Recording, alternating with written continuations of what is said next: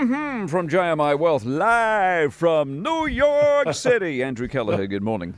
Very good morning, Mike. Isn't this wonderfully international? It's 2:15ish Wednesday afternoon your time. It's 7:15ish Wednesday night my time, and we're broadcasting in New Zealand at 6:15 Thursday morning. That's how to cover the world, eh? Yeah, and the technology's working, I was stressing about that beforehand, I can tell you. Oh, I know everything's bulletproof here at ZB. 25 points they've gone. Yeah, Fed decision has just been announced with the accompanying statement. Governor Jerome Powell will give his usual press conference. That's at 2:30 local time, so it's in about a quarter of an hour. So he's put the statement out, and key points from the statement.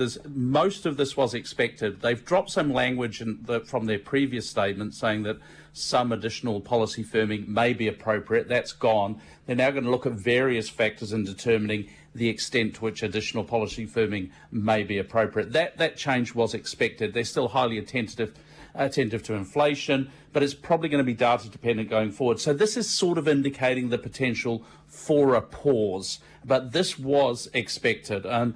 Prior to the statement, there was a high degree of consensus around a 25 basis point hike. So just for clarity, they've now moved to a range on the Fed funds rate of 5 to 5.25%.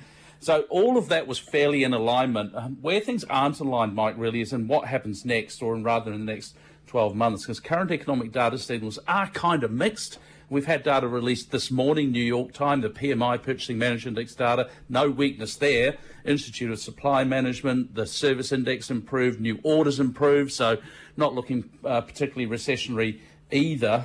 The market right now in terms of pricing sees the Fed changing direction, bringing in cuts by the end of this year. But I've been meeting with market strategists here in New York over the last couple of days, and the only sort of common thread is recession, but plenty of diverging opinions over when that occurs. I've heard some suggest employment sort of tanks quite quickly. That prompts a shift, prompts to a Fed pivot and low rates. But then there's the alternative views, which I tend to sort of favour a little bit more, that recession doesn't kick in until a little bit later, so which suggests no interest rate relief in the short term.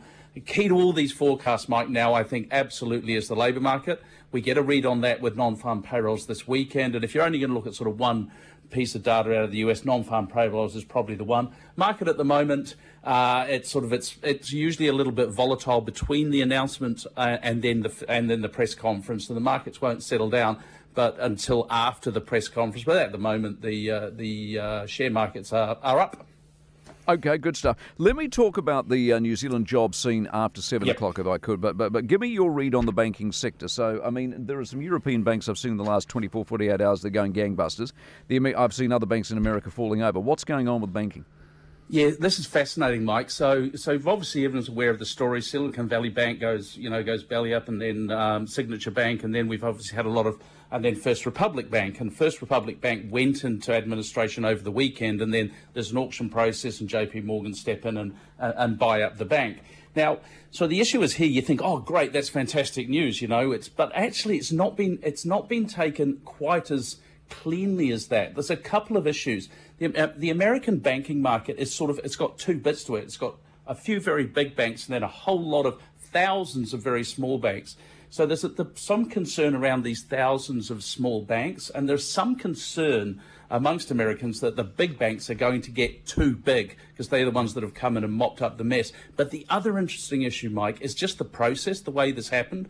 So First Republic Bank basically went into administration, then it's auctioned off to one of the big banks, and you're sort of saying, well, hang on a sec, if they want to pick up more business, aren't they now just going to wait for these big banks, for these smaller banks to go under, and then they'll go on to the Fed and say, hey, can we grab what's left? So quite a lot of debate, and we saw the regional banking sector fall quite sharply yesterday in trading yesterday. The one thing I will say, though, is for a banking issue in America to be systemic, it needs to hit the big banks as well. I don't think that's going to happen. Very good insight. What are the numbers? The Dow Jones at the moment is up 62 points, so it's reacted positively to the statement, 33,741. It's up small. The S&P 500, 4131, up about 0.25%, and the Nasdaq is at 12,171. It's up 0.75%, but that will move around after the statement as well. Overnight in your part of the world at the moment, Mike, the FTSE 100 was up 15 points. 7783 was the close there. The Nikkei, 0.12 gain, 29,157. Shanghai Composite up over 1%, 3323.